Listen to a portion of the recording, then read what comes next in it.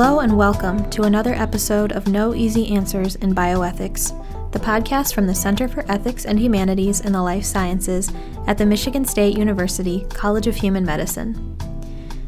We are back after a bit of a hiatus between seasons, and we're starting Season 2 today with an episode on Snapchat surgeons.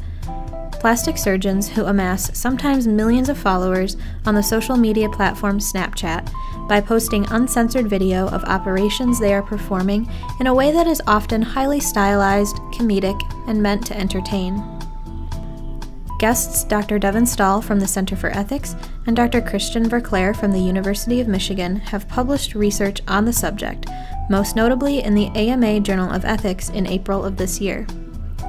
Together, they offer their insight and expertise on the issue and discuss whether these Snapchat performances are ethical. They also delve into the societal norms and power dynamics at play and address how to move forward within the profession of plastic surgery in a world where social media seems to be here to stay.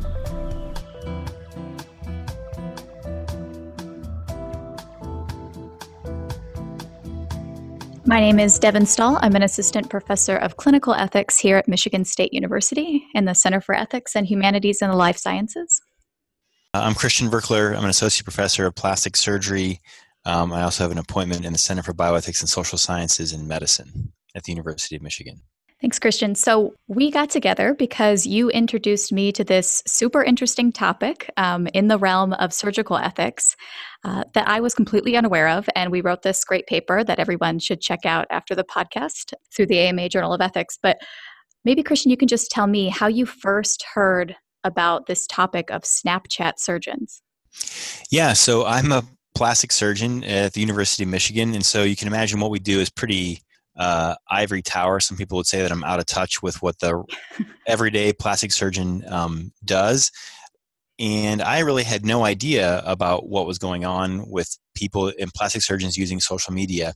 And one of my nurses let me know that a former trainee of our institution had a Snapchat, channel, or he was on Snapchat, and he was posting all sorts of videos of him performing operations. And he also had kind of a shtick that he would do. And the one that she first showed me was him dressed up as Prince Charming, singing "When You Wish Upon a Star, Your Dreams Come True." And it was him dressed as Prince Charming, and the patient that was a princess lying on the operating room table. And then it cut to a woman's breasts that had been augmented. And that was pretty shocking. And I was pretty shocked and said, I got to show people this because this is something that's sort of crazy. I can't imagine that this is something that really exists out there and that my colleagues in plastic surgery are doing. Yeah, absolutely. So when you started showing me this, I also had that same reaction of like, wow, I can't believe people are doing this. It's so performative. It's so intimate. It's so revealing. It's just a lot of things. And you know, this is a podcast. People can't see us, but we're fairly young, hip people, right? Right. So, you know, that it shocked us. We're not, you know, old prudes. I mean, we saw this and thought, gosh, I just cannot believe that this is happening. And is anyone talking about this? And really not a lot of people were aware that this is happening, or at least not in our worlds of academia. So we thought, well, let's explore what's really going on here. Are there ethical issues that are popping up? I think maybe our gut reactions were, yes, there seems to be something a little off about these performances, about the way that women are being treated in these videos. And it's, you know, almost always this male surgeon with this female patient. And what are the kind of gender dynamics going on there? So I want us to dig into all that kind of stuff. But before we do, maybe we should just sort of set up what Snapchat is. So if you're listening to this podcast, you're probably super savvy on all the social media, but it's worth noting. So, you know, maybe we first had Facebook, which most people are aware of, and apparently most people in the world belong to. Then we have Twitter, which is more, you know, sort of the talking points. We have Instagram, which is more of the pictures. But then we get Snapchat, which, and you explained this to me, and I actually didn't know it. What was the original intent of Snapchat? Yeah, so it's interesting. Snapchat was these guys who are college students at Stanford. Now they dropped out of Stanford once they developed Snapchat.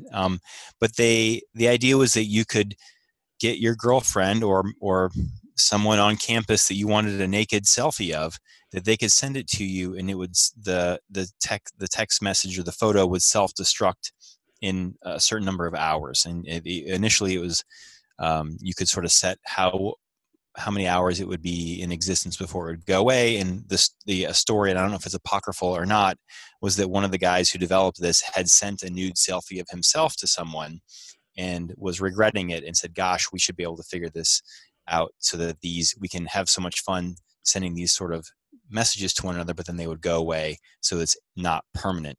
And they first called it peekaboo, which is why the Snapchat symbol is a ghost. Yeah, which makes a ton of sense. And I never thought about that before, but I always thought, oh, why is there that weird ghost as its symbol? But that's why. But Snapchat is huge, right? So, and it is expanded beyond the sort of the initial purpose of sending nude selfies. It has gotten much bigger than that. They have news channels on it now. There's all sorts of, things you can do with it. So maybe can you explain some of that? I know it has a huge population of people that visit Snapchat, and who are those people?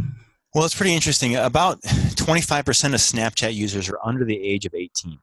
So, and then the rest of them are over the age 18. But really, there's not a whole lot of Gen Xers really using it. But I think it's mostly millennials and younger. And there's all kinds of crazy things that you see on there.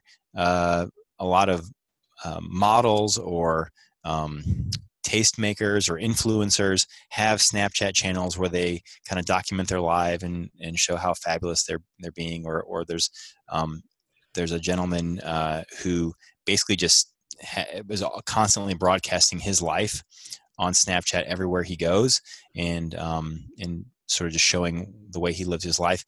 The interesting thing is that I talked about that one surgeon that I had heard about it. Then when I started looking at it more in depth, there's all sorts of surgeons who are on there broadcasting their videos. It's not just a few. There's a large and growing cohort of people who are putting their operations on Snapchat, getting because it's sort of interesting to watch. People really like to see this sort of thing, I guess.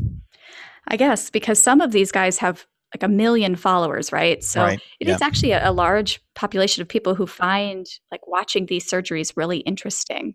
So not sort of remote. I mean, we were like, we've never heard of this, but some of these guys have 1 million followers. So it might have just been us that didn't realize that this was happening. Right. Yeah. And so I guess what should be obvious, but maybe isn't at this point, is that what makes Snapchat different than a lot of other social media is that there's very little filter on it. So there's not very much censorship. So you can post news. Right. Whereas most social media will prohibit that. So they have rules against pornography, but I think what counts as pornography versus nudity is a little sort of sketchy. And that might influence how you sort of see these videos, because they're nude women usually. So that's okay. And they're apparently not pornographic because surgeons are in the room. I think that's an open question about what constitutes pornography, right? But so something we can think about more. Yeah, I think that's a really interesting point, because I think context matters.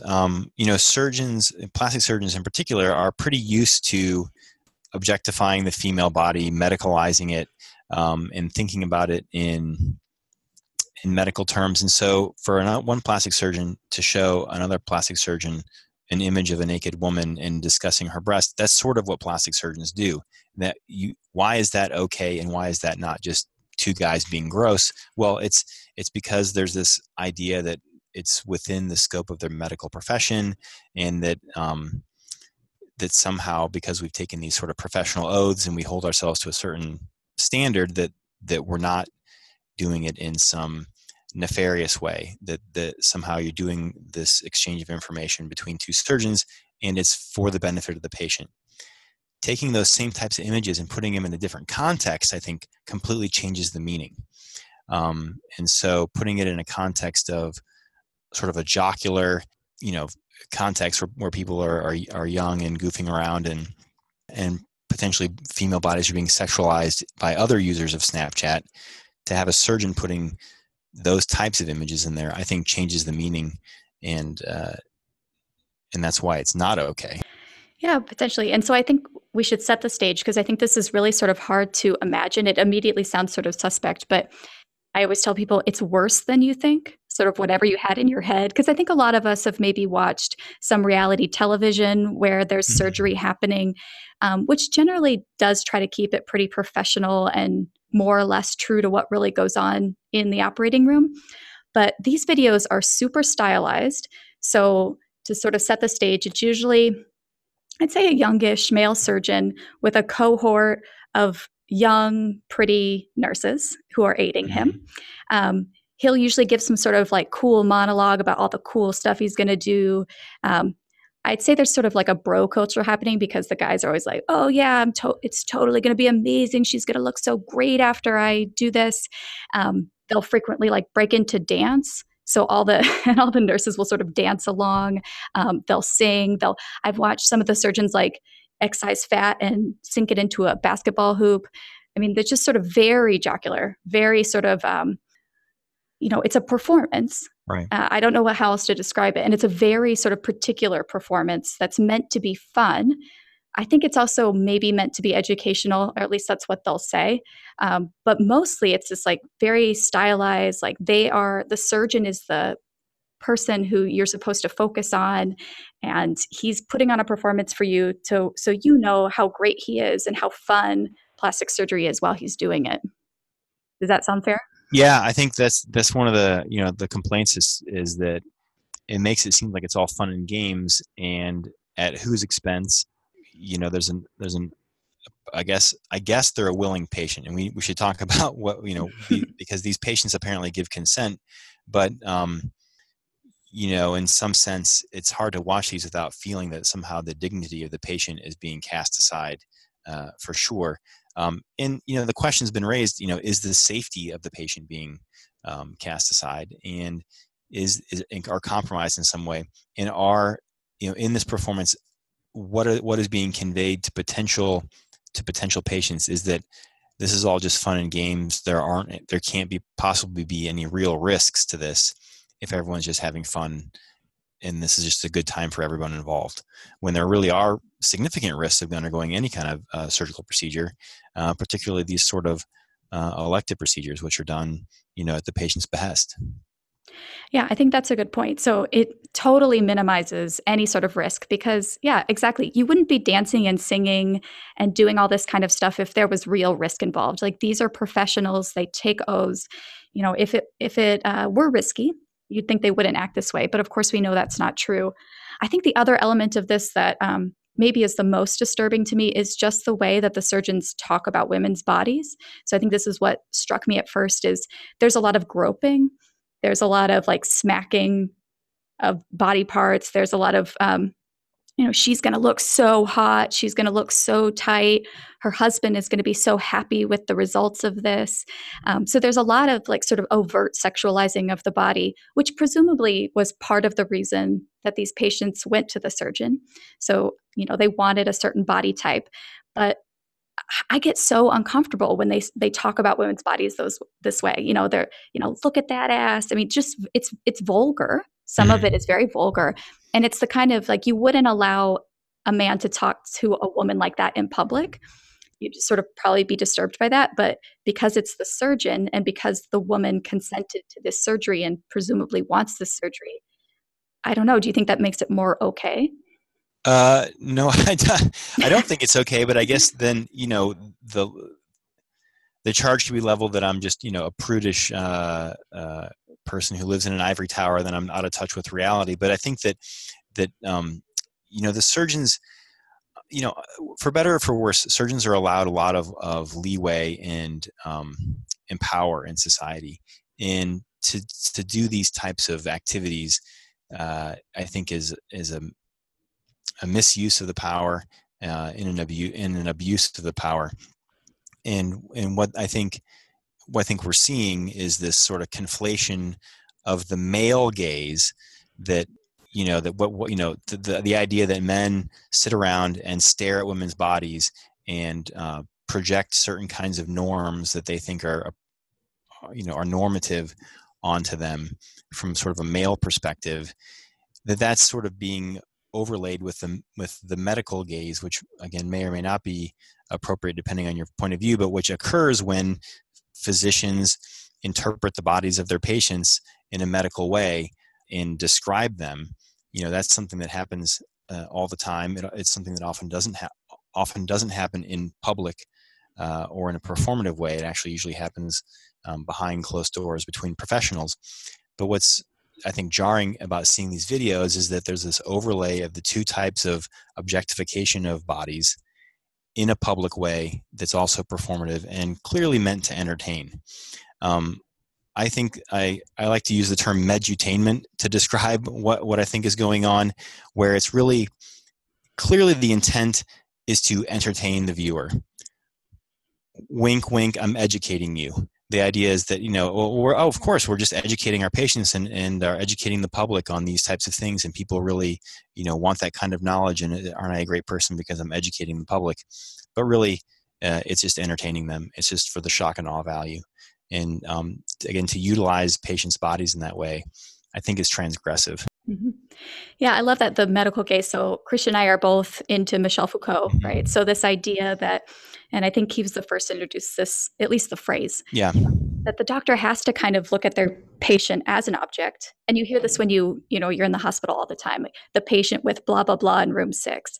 Patients rarely get names. And, some of that's distancing from how difficult it is to be a physician, but some of it really is just, I need to view my patient in this way so that I can really get at the problem. And if I sort of have to conceptualize their whole humanity all the time, that makes my job potentially more difficult. And whether that's right or wrong, it is often how it works. But then you sort of layer that on with how men objectify women too. It gets a little sort of confusing. And I think you're right, they're both happening here. And when we first started talking about this, I thought, gosh, it's so much like the old freak show. Right. I teach a course on the history of the American freak show. And really what propelled the freak show, what made it socially acceptable in a society where it might not have been otherwise, was the alliance with scientists and physicians who would come and say, it's okay to look at this person like this for, you might think it's entertainment, but it's actually not, because you're learning about human bodies. So whether that person was from, some remote country that no one had ever met someone from that part of the world before, or they were unusually tall or short or fat or skinny. I mean, when you add the sort of scientific perspective, it legitimizes it. And I think that's what's happening here too, is that if men were doing this outside of the profession of medicine, we would potentially find it unacceptable. But because they're educating us about what happens in surgery and they have that professional clout, then we think about it, the context suddenly becomes very different. But we now look back at the freak show and say, nope, that was probably inappropriate, whether or not physicians were attached. So maybe one day we'll look back on this and think the same, or maybe this will just become kind of more par for the course. Maybe this is sort of a fad that's not going away. What do you think? Well, when I talked, I'm not a very popular person at plastic surgery meetings because I'm kind of a downer when I talk about this and how I think it's a bad idea, because I think in general, at our national plastic surgery meetings, there's all kinds of seminars that you can take about how to be more effective on social media, how to build your brand, how to get more followers and viewers and all that sort of thing. And that there's this celebrity culture seems to kind of more people want to be a part of it, including plastic surgeons. And so, the statement's often been made to me that, this is there's no turning back from this. And you can be ethical and as professional as you want to be, but if you don't have a million followers on Instagram or Snapchat, you're going to become irrelevant.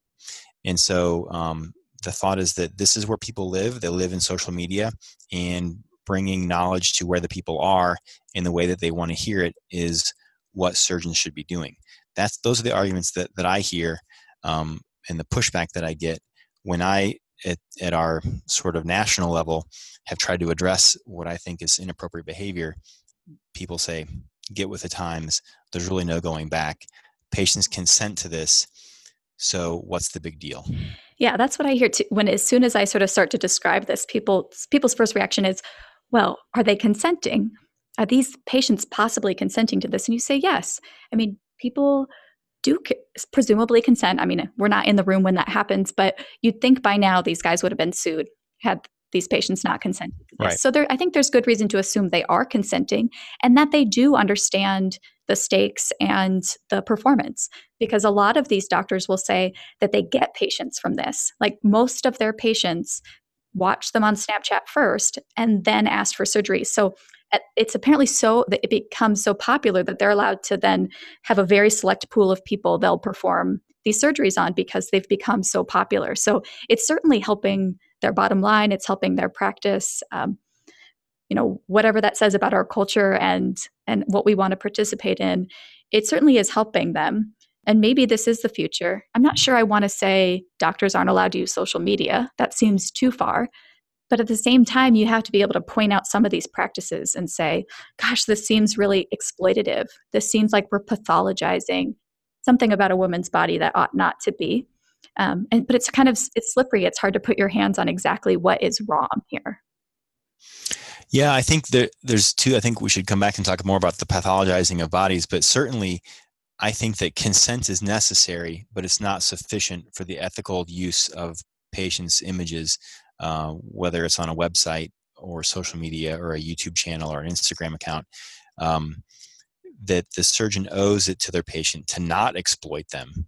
And that even if a patient is sort of complicit in their own exploitation, that because I would argue that surgeons and any physicians are supposed to hold themselves to a higher standard of respect for the person who's trusting them with their body, that they're violating a professional norm. If you want to say that maybe it's, some people might say, well, you can't say it's unethical, but certainly I would say it violates a professional norm of surgeons sort of showing respect to a body and not exploiting their patients, or any physicians really shouldn't be exploiting their patients for their own benefit.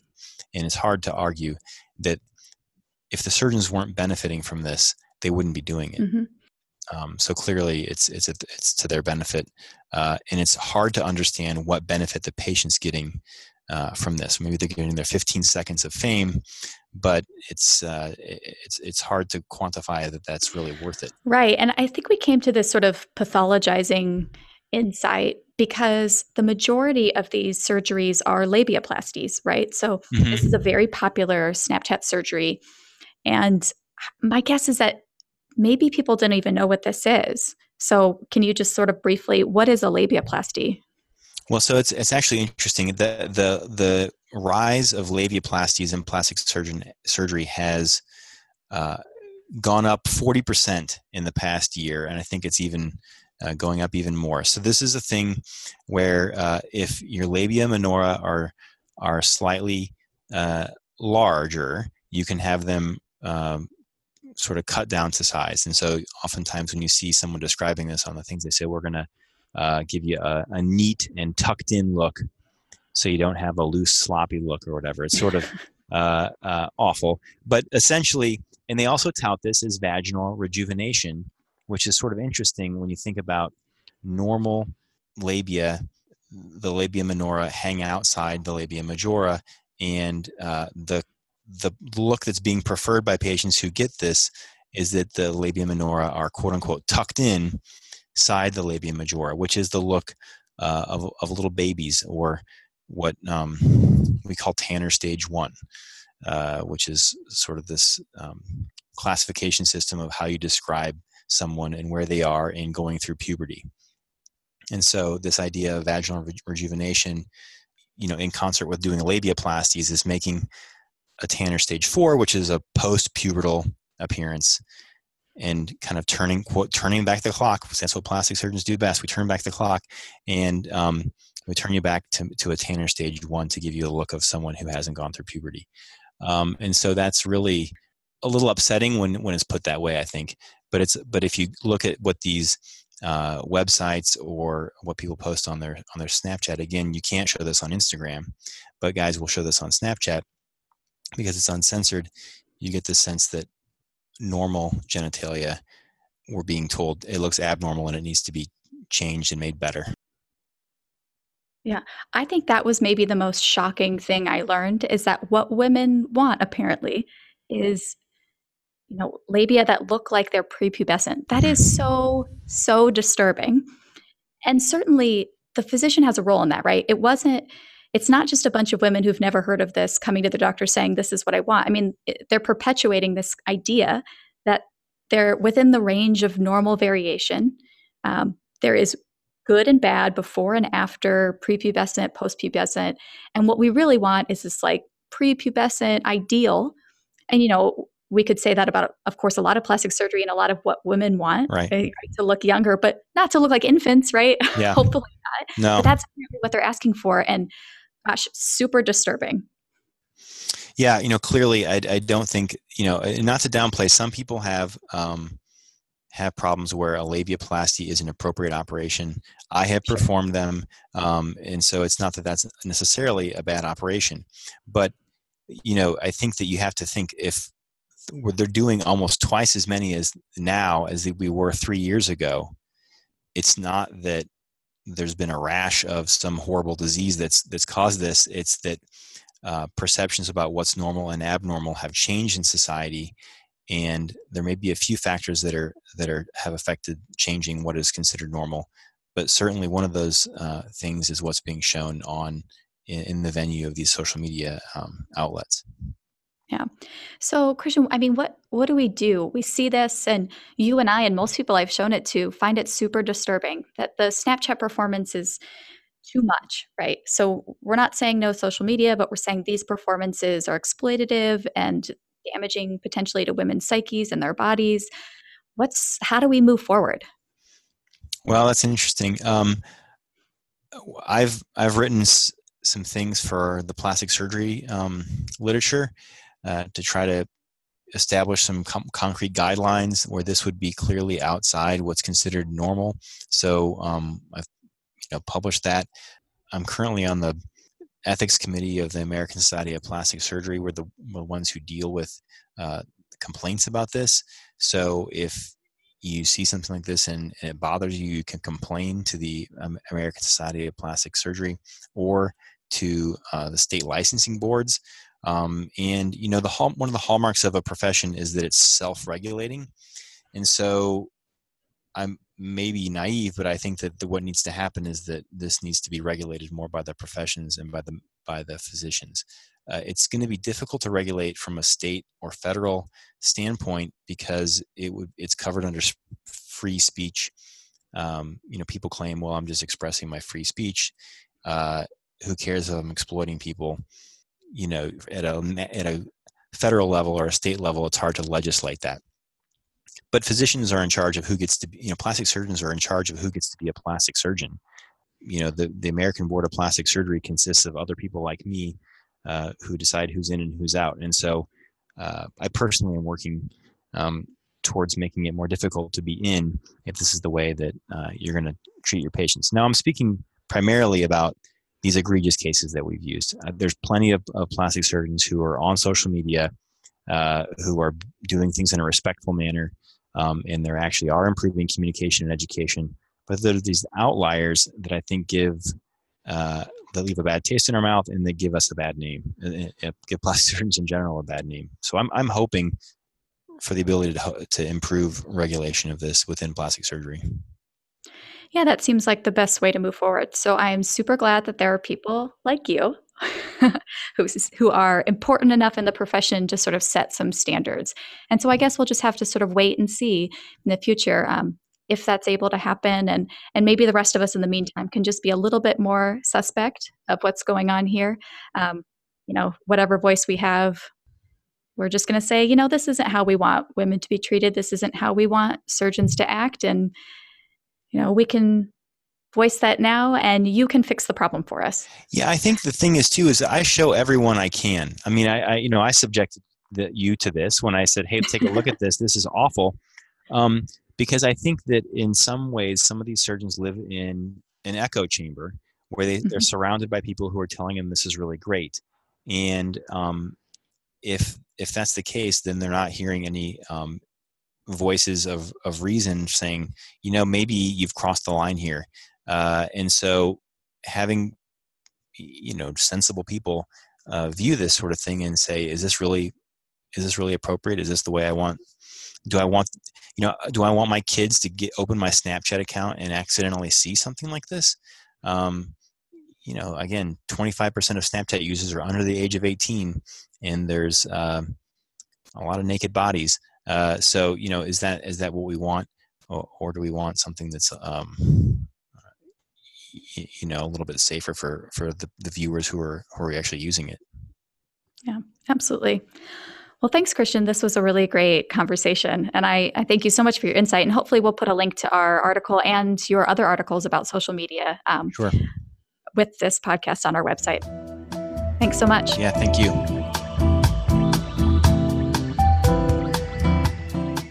Thank you for joining us today on No Easy Answers in Bioethics. Please visit us online at bioethics.msu.edu for full episode transcripts and other resources related to this episode. A special thank you to HNET, Humanities and Social Sciences Online, for hosting this series. This episode of No Easy Answers in Bioethics was produced and edited by Liz McDaniel in the Center for Ethics. Music is by Antony Ryakoff via Free Music Archive.